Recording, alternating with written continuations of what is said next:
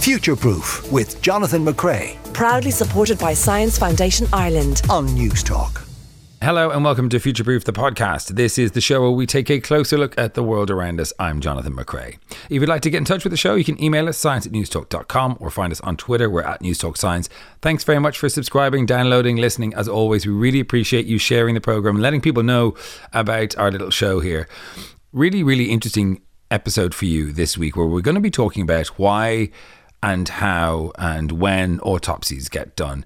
Just a word of note, if you are queasy like our producer Mairead, it might be a little bit too much for me. I don't know, but it's very, very interesting. First, though, of course, it's time to look back at the week's science news. And joining me is Dr. Shane Bergen from UCD and double Dr. Lara Dungan, immunologist and clinician. You're both very welcome. Shane, our first story has something to do with a new type of water? Yes, Jonathan, water 2.0.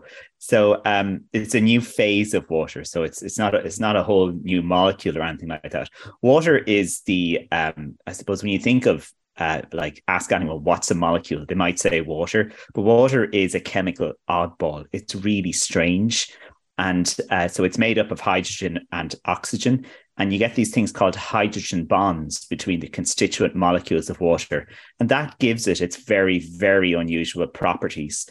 So what this study has shown, it's been published in Nature, is the discovery of a new phase of ice, right? So we think of water existing in vapor form, in liquid form, and then in solid form. But of the solids, there are 20 known crystalline versions. And what? Yes, there are. So depending on the temperatures and pressures, the crystals of ice will form in one of 20 different ways, which is remarkable, right?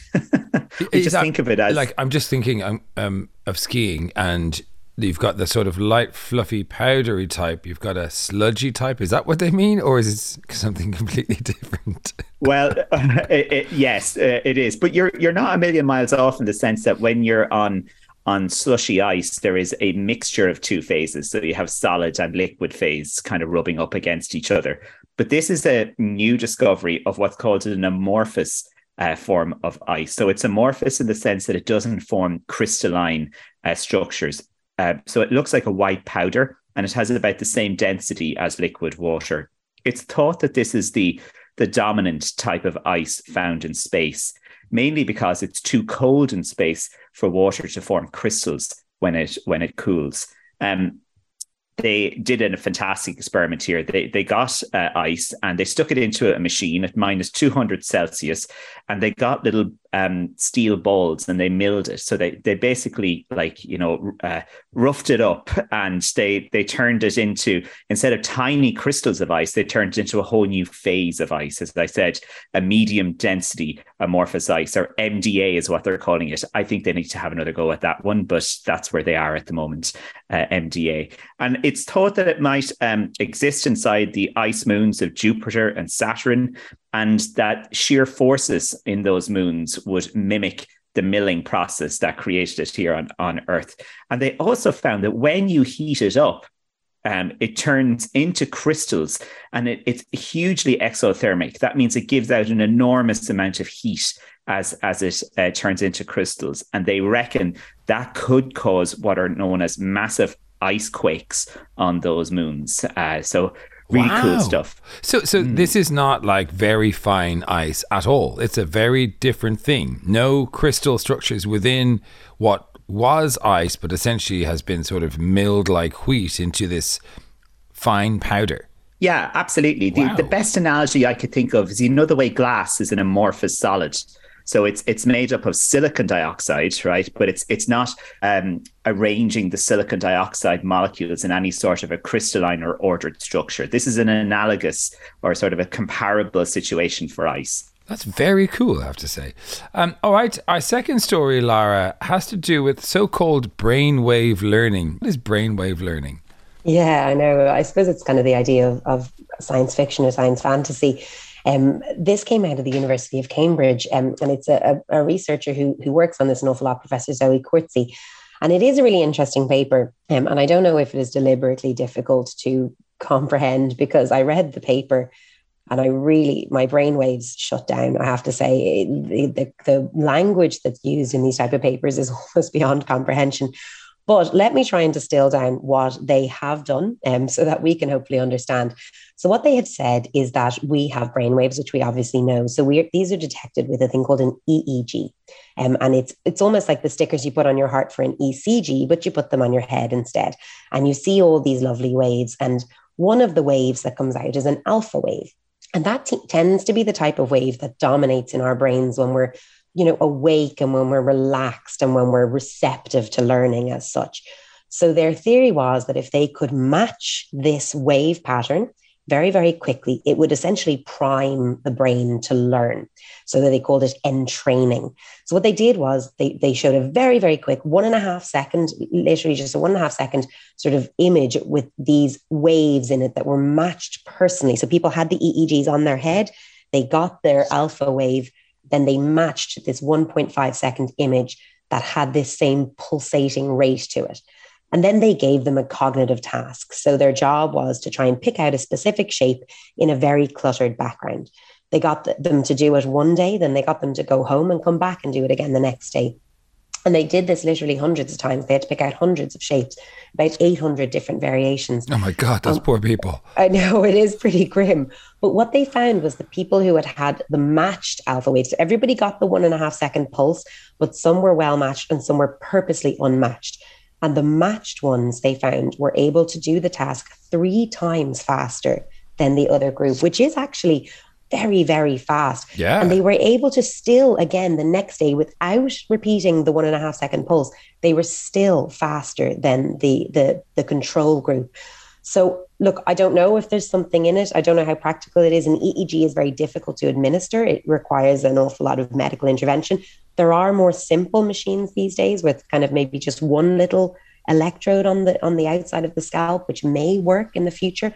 I have no idea if this is genuinely going to be a way that people learn faster, but it is actually a very interesting experiment anyway, just to see how something so simple and so tiny could potentially unlock your ability to learn.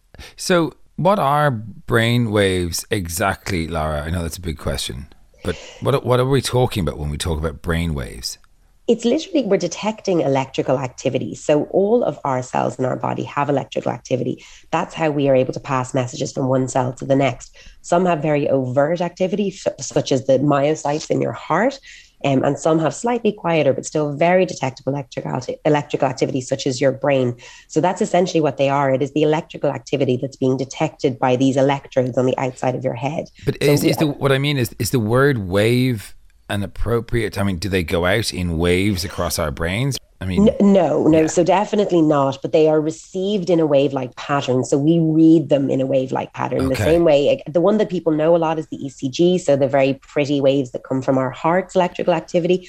A brain electrical activity, EEG, is a lot more chaotic looking, but we read it in waves. So it is received in waves, but it's not like a wave of activity that say starts at the front and pulses across to the back of the brain.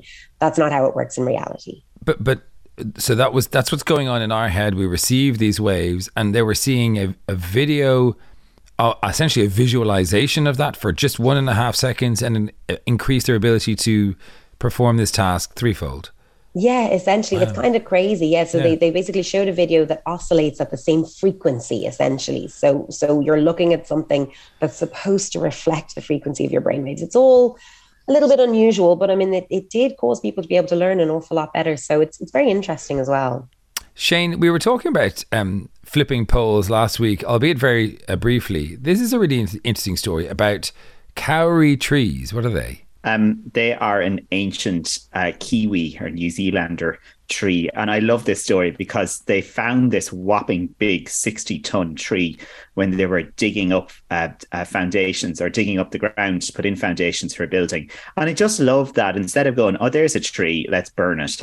They were like, oh, we should probably tell someone about this. And then scientists got involved, and you can only imagine the engineers covering their heads thinking we'll never get this thing built.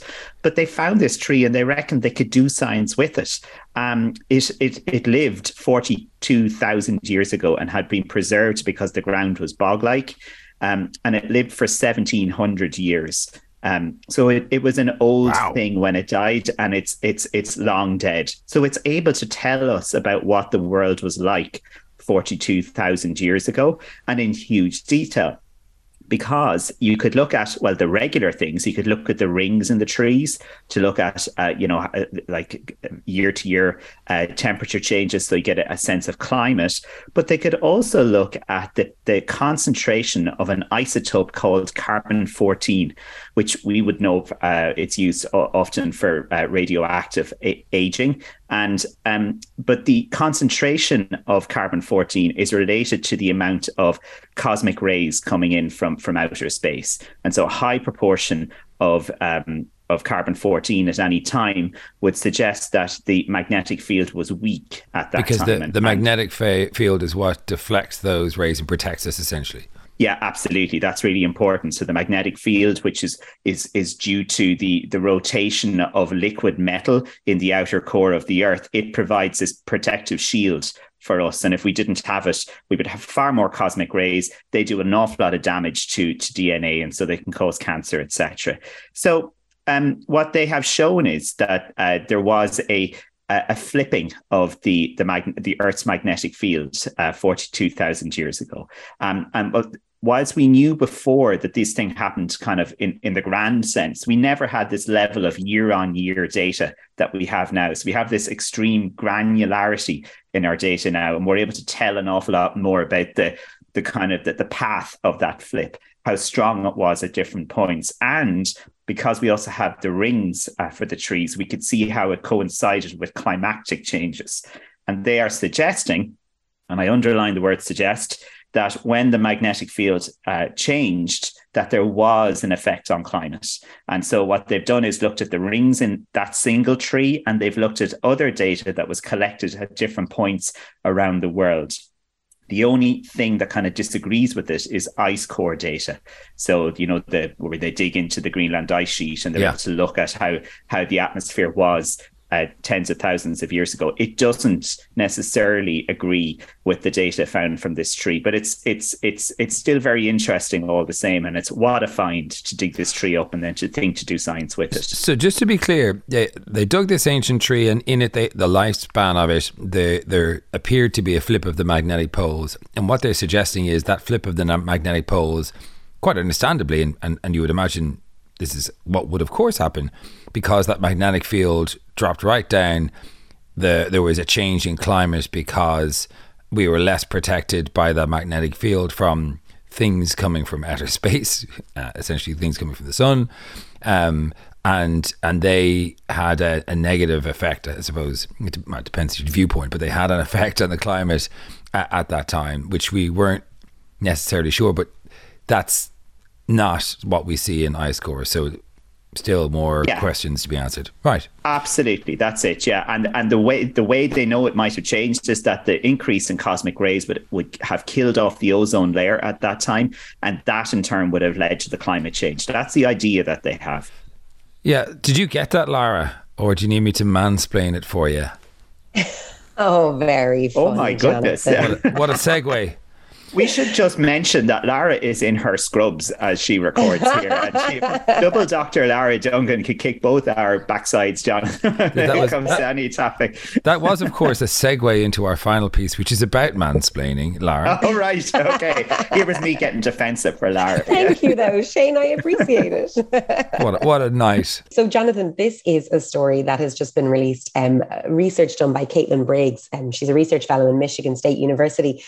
And as you appropriately just outlined, mansplaining is the idea of generally a man, I suppose by definition, it kind of has to be a man, although arguably it has changed a little bit, explaining something to a woman or a gender minority individual who already knows the fact. So it came originally from an author called Rebecca Solnit. She was at a party and she had written an entire book about a very famous old English photographer.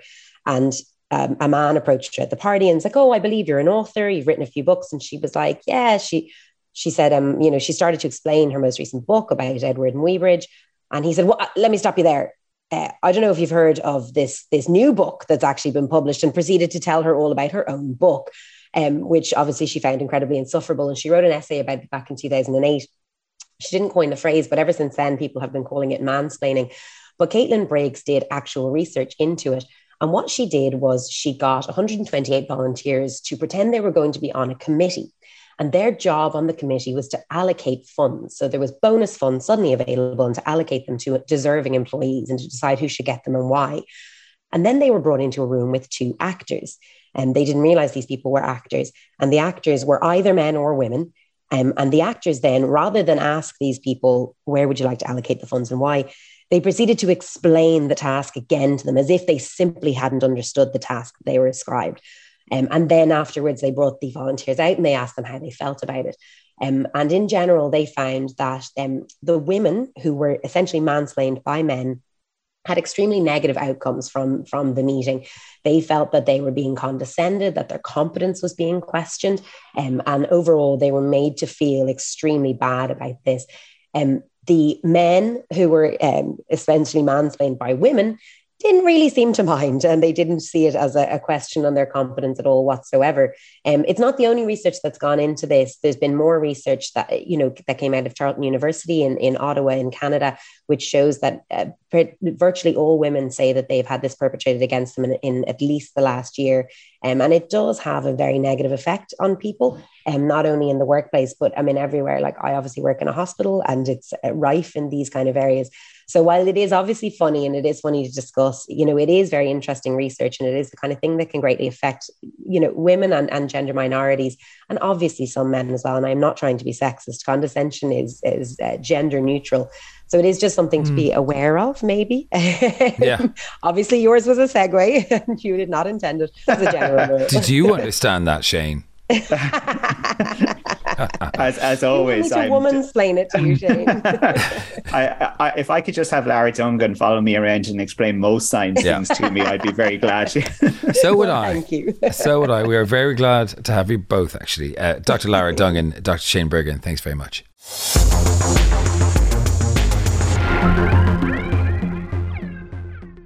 Now, it takes a special kind of scientist to want to conduct an autopsy. And my next guest is taking it to a whole new level this month as she performs a live demonstration for an audience at the Northern Ireland Science Festival, albeit on an actor playing a dead body, so there won't actually be a real full autopsy. But you'll get to understand exactly what a histopathologist does. Dr. Louisa Miller, specialist registrar in histopathology. Welcome to the programme, Louisa. How are you? I'm good. Thank you for having me on. So this is a fascinating world to me. And whenever I don't know what it is, I'm one of those people who's fascinated by death and understanding why we die. And I suppose that's the main thing that you do, right? You're trying to figure out what went wrong in a person's death. Is that right? What does a histopathologist do? So a histopathologist, 90% of my work's based in diagnostics. So anytime someone has something removed during surgery or has a biopsy taken, it's sent to us here in the lab. We process it and then look at it down the microscope in order to give a definitive diagnosis. So is it infection, inflammation, or cancer? Right. If it is cancer, what kind, how bad, how far is it gone? And then the rest of our work would revolve around autopsy pathology, which is obviously why we're involved in the Living Autopsy event for the Science Festival. So talk to me about the way you might go about an autopsy, because obviously for some deaths, it must be fairly straightforward. You have a fairly good idea of what happened to someone. But what is the approach to figuring out how someone died? So I think it's important to understand that there are two main types of autopsy. There are the ones that probably most people think of that are the medical legal autopsies or forensic autopsies. Right. And similar, but not exactly what you see on TV. But these are the ones where a person may have died in suspicious circumstances due to violence or an accident.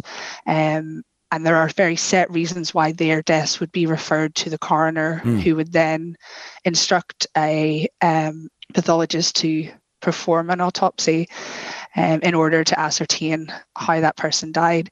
The other type of autopsy is what's known as a hospital or a consented autopsy, and these would be the kind that myself and my colleagues would perform. These are where someone is admitted to hospital unwell, possibly the doctors in the hospital have difficulty giving a definitive diagnosis, or perhaps they expect the patient to get better and then suddenly they pass away. There's no suspicion of any foul play or neglect or misadventure in their death, but the clinicians and the family would like answers as to why this person died. So the clinicians will ask the family for consent to do an autopsy, and if the family say yes, then we will go ahead and organise that to happen. So that's then where myself and my colleagues would come in. Although I've said there's those two types of autopsies, the procedure for both is essentially similar. In the medical legal ones, it might be a bit different. They may not know who the person is. They may be unidentified, at which case then they would have to include other professionals for, say, DNA or fingerprinting, or the forensic odontology, where they use a person's dental records to confirm their identity. But once we have done that, our first step for an autopsy is a very detailed external examination. Is this where you walk around the body with one of those dictaphones and you kind of describe what you see? Yeah, that's exactly what it is. But yes, we describe everything that we see. We give everything from a general comment on a person's external appearance and how that might relate to their cause of death. Do they appear frail and sick, or do they appear generally well and healthy? What about you talked about the general appearance? Obviously, you'll talk about height and eye color and so on. But what about the color of the person themselves? I mean, obviously, the best time to examine why someone died is right after they died. How quickly do you get these cadavers, and how much has changed by the time you get to a body? Performing hospital or consented autopsies, we're relatively lucky. These bodies usually arrive to us relatively quickly. We get to examine them usually within a few days of passing, and in that gap in between when the patient has died and when we examine them, their body is carefully wrapped and stored in a temperature controlled environment to reduce the amount of change that might happen. Obviously, for medical legal autopsies, you have very little, if any, control usually over what happens to the body between the time of death and when you get to examine them, and it could be anything from a day to weeks or months before you would examine them after their death. And obviously that can have a massive impact on what you can determine and what you can't determine. But there's a thing about fingernails growing longer, which I think is a bit of a myth, isn't there? And then hair and stuff, what stuff tends to change quickly in a body? So you're right. There is a myth that after you die, that your fingernails and your hair continue to grow. That's not quite true. What actually happens is that your skin starts to dehydrate, it loses water and moisture, and as such it shrinks back. But if you look, that would then make it look like a person's hair has grown longer, right, or their fingernails have grown longer. So yes, a myth, they don't continue to grow after death. So talk to me about the internal examination, because this is something that really fascinates me, because when you see it on movies, it seems like you use a scalpel and literally just the skin and flesh. And excuse me, listeners, for delving into this. If you are squeamish, if you're having your breakfast, I apologise. But it seems like it just comes right off the skin and flesh when you use a knife. Is it that straightforward when in real life? And how do you take out organs for examination and so on? Is it a very Is it a very clean process? It looks very clean on TV. Not usually, no. It's not as clean as it appears on TV. It's not as messy and often disgusting as people would think it would be, but it's definitely not as clean as it appears on TV. So after we've confirmed the consent and the patient's identity and done our external examination, the start of our kind of physical examination would be with our incision. So for a hospital autopsy, this is generally a Y incision. You start with a very sharp blade on the front of the chest near the shoulders, follow it along the clavicles till it meets in front of the breastbone, and then you take that incision all the way down around the belly button to the pubic bone. And from there, yes, we can retract back the skin, and it's not awfully difficult. It does require some technique to prevent you from cutting a hole in the skin with the knife, because like I said, it's very sharp, but you want to ensure that this patient is presentable afterwards for their family to view, so you don't want to be making any more incisions than you need to. But once the skin is retracted back, we can then see the chest bone and the front of the ribs, and we can see the abdominal organs and their protective covering, the omentum.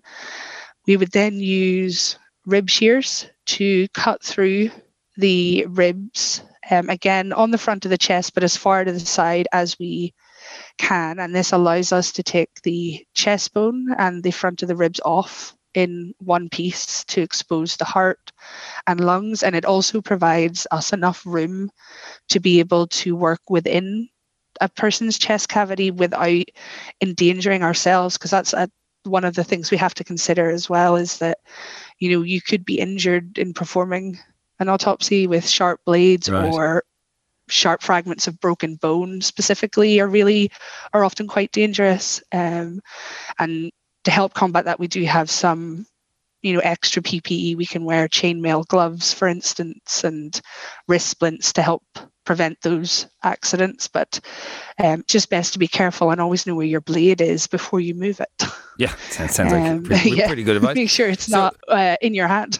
So the next step then, if you're trying to figure out something to do with organ failure, maybe heart disease or lungs, or you want to see if there's liquid in places it shouldn't be, do you remove the organs one by one? What organs typically get removed, and how tricky is that to do?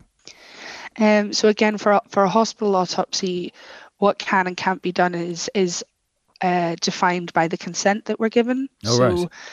The family can say that they would like a full autopsy, in which case all the organs, including the brain, would be removed and each would be examined in turn. Or they can limit the examination. So for instance, if they know that a patient has had a history of heart disease, or they're known to have a bad chest, with lots of chest infections and lung problems, they might limit our examination to just the chest. Yeah. And at which point we have to abide by that. We can't just have a little look anywhere else. We'll only do what we're consented to do. That seems fair. So you said the brain. How does the brain come out? So the brain will come out, again, we'll make an incision behind the ear and around the back of the head at the bottom of the hairline. Right. Which will allow us to move the scalp forward and use a saw to remove the top of the skull. Yeah. So the bony part that is at the top of the head. And when we remove that, the brain can then be very gently handled out whilst using a blade to cut all of the connections that join the base of the brain to the skull and the spinal cord. Do you remember the first time you did that? I'm trying to figure out how you do that and then meet your friends for dinner afterwards. It's just such an extreme thing to do. Do you remember the first time you did something like that, remove the organs or whatever? What was that feeling like? So I remember the first time that I got to observe an autopsy, and my heart was pounding the entire time, and I was worried that I was going to throw up or pass out the entire time. And I'm not sure. I'm sure the pathologist that was very kindly letting me observe thought that I was useless and not motivated at all. Mostly I was focusing on not being sick or passing out. But it was fascinating. I loved every minute of it. I think there is a personal aspect to, you have to be a certain kind of person in order to do the work. And luckily for my choosing career, I seem to be that type of person. So you take out the organs, you presumably weigh them and measure them and compare them to sort of standard sizes and stuff. Do you take out sections then of each organ and do biopsies and like you would do in the rest of your work to try and understand, are molecular or DNA tests done typically or is it mostly visual? Typically before we would remove the organs, we would examine them in situ first, make sure that they're in the right place and what do you mean in the right place? Well, that sounds bad. So there are conditions where organs can be in different places, sinus inversus, where all of the organs are on the opposite side from where they usually are. Really? That could be interesting if you hadn't noticed that in the medical records before you started your examination. But also throughout our lives, there's quite a lot of organs that we can do without and that often get removed, or in some cases that get added. If a patient has, say, like a kidney transplant, right, they may not remove the patient's original kidneys, but just add the third one in and plumb it into place. Yeah. So we would first look at all of the organs as they are in situ. And again, we would be looking as well for things that shouldn't be there. So is there lots of blood in the chest cavity? Is there lots of blood in the abdominal cavity? Is there any signs of pus or other fluids that shouldn't be there? And if there is, what we'll do is measure those. We'll give a rough measurement of how much fluid or how much blood is present, and that can be important, again, because it may relate to cause of death. And then what we do is remove the organs, usually in one solid block, from tongue all the way down to the intestines. What? Yeah. Oh my God. So you just take it all as one big system? Yeah, as one big system, usually, yes. Because you want to see how they connect to each other, and the connective tissue as well is important, presumably. Yeah, we want to see how they all interact. And again, it can be really important. Say, for instance, if a patient has a tumour, it's not just about the tumour in the organ that it started, but has it gone through that organ into an adjacent organ? Has it seeded in other places? So it can be important to see them in connection with each other. And it also helps then as well to map blood supply and things as well, which can be important. If you see something unusual, then you go off and test a sample for various things. Yes, so again, we can take extra samples. If we see something, a blatant cause of death, so for instance, if we examine the heart and we see that there has been occlusion of the vessels that feed blood to the heart, which would cause a heart attack or myocardial infarction, then we have our cause of death and we don't need to do any further testing. But if we, for instance, examined all of the organs and we didn't see anything with the naked eye, we could take very small samples of each organ to look at down the microscope to see if there are any microscopic changes that would help us to determine cause of death. And those, can be signs, again, infection, inflammation, cancer, or, external causes. God, it's fascinating. Yeah, I kind of think if I had the stomach for it, I would love this job. It seems like it seems really, really interesting and a real detective a mystery wrapped up in it. Just before I go, you said you take things out. Does anybody notice if you put things in the wrong? I presume you put stuff back. Do you? I mean, does all the stuff go back in the body when you're done and zip it back up? Oh yes, everything goes back into the body when we're done. Now they don't necessarily go back into the same position that we took them out of. What tends to happen is that they all go back into the abdominal cavity, all of the organs. Into the stomach? Into where the stomach is, yes. And then we would sew up the incision. And even the brain? Even the brain, unless so the brain's very soft. It's probably the equivalent of a soft jelly or a panna cotta in texture. So if we want to examine it in really great detail, There's not much we would left. have to fix it in formalin or formaldehyde. But in order to do that, that takes about 3 weeks to do. Right. And obviously, in say a hospital autopsy, we You don't have wouldn't that, yeah. want to hold on to a person's loved one in all that time, but we could ask the family's permission to return everything else and the patient for burial and keep the brain for examination, and it would be returned at a later date, usually for a ceremonial cremation or internment Right. later. I have to say, it is a fascinating job that you have.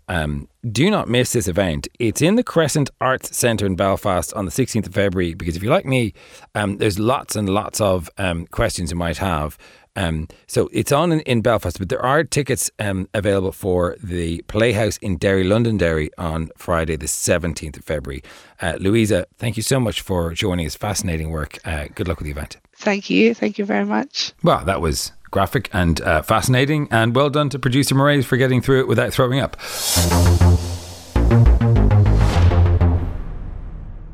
Well done to Mairead for not throwing up during that episode. And I don't know, did you make it all the way to the end? I suppose you must be if you're here. I thought it was fascinating. I don't know why we're so fascinated by death. I suppose it just is the nature of everything. It's all around us, and it will come one day for us all. Love to know what you made of that. You can email us science@newstalk.com. Comments from last week's episode. We were talking about unextincting the dodo. And George Church, of course, has got a group, and he says, look, we're going to do the dodo. And the eggs from birds are tricky to do. It's not as easy as doing a mammal, it seems. But they reckon they will just go on that journey to unextinct or de-extinct the dodo. And I said, look, go for it. I mean, elephants is one thing. If you're killing loads of elephants in experiments, it's one thing. But if you have loads and loads of birds and you could undo an extinction, I would be all for that. Jeremy says, in all seriousness, we caused their extinction. So if we have the technology to undo that, then we should. I mean, getting a breeding pair of dodos, or 4 or 5 or whatever the bottleneck number is to actually repopulate the dodo population entirely, I don't know. But there is a habitat for them, apparently, because it's not that long ago since we offed them all. I'm kind of with you, Jeremy. I mean, like, God knows we use a lot of animals in science for other, sometimes more dubious reasons. This, to see whether or not we can de-extinct species, the benefits of even just going on that journey have to be worth it. And then, could you imagine if we actually got a dodo? How amazing would that be? But then maybe that's just the wrong way of thinking about it. I was saying scissors, paper, rock or something, and I get muddled sometimes. My wife laughs at me because I make all these malapropisms when I'm trying to communicate my ideas. Siobhan says, Jonathan, I was listening back to the programme and you said scissors, paper, rock. It's rock, paper, scissors, not any other arrangement of those words. Siobhan, I apologise. I do that all the time. And actually, it ruins a good punchline to a joke or a comeback to a snide comment, I have to say, quite often in my household. And we were talking about sleep and dreams, and Connor says, I bet you'll have some very strange stories there. We didn't get a huge amount, but we did get one from Pat in Cork, who says, Pat, I have a degenerating condition and lost my eyesight completely about 8 years ago. I'm in my 60s now, and I still haven't had a dream where I was actually blind. In fact, sometimes I believe I can see better in my dreams than I could in real life. Loving the show. Wow, that's really interesting, Pat, because we were talking about... we were talking to one of our guests, and they were saying that as you lose your sight, you start to lose your sight in dreams as well. So that's not the case for Pat. Simon says, I remember when I switched from dreaming in English to dreaming in German. Is that usual? As I learned German, I became fluent in it, and then I started just dreaming in German. I don't know. I've no idea. And then another one says, I can recall most of my dreams, at least I think so, because it's like the plot line of a film, though they still don't make sense. Yes, I've mentioned many times my dream of being an action hero, which happens all the time. And I have to just leave everything I have in my life and just fend for myself. And the transition to that is always reasonably fine, which worries me in a way. That's it for us on this week's podcast. Big shout out to Matthew Lynch, who I believe is a listener. I met Matthew's mum at a party, and she said he was a big fan. So thanks very much for listening. Love to hear young people listening to science of all types, and I hope you enjoy this episode, as I'm sure most young people will have. That's it from us. Thanks to Mairead O'Sullivan, our producer, Simon Keane, Steve Daunt, Hugo De Silva, who was on sound. We'll be back with more Future Proof in your podcast feed on Tuesday. In the meantime, stay curious. Future Proof Extra with Jonathan McCrea proudly supported by Science Foundation Ireland on News Talk.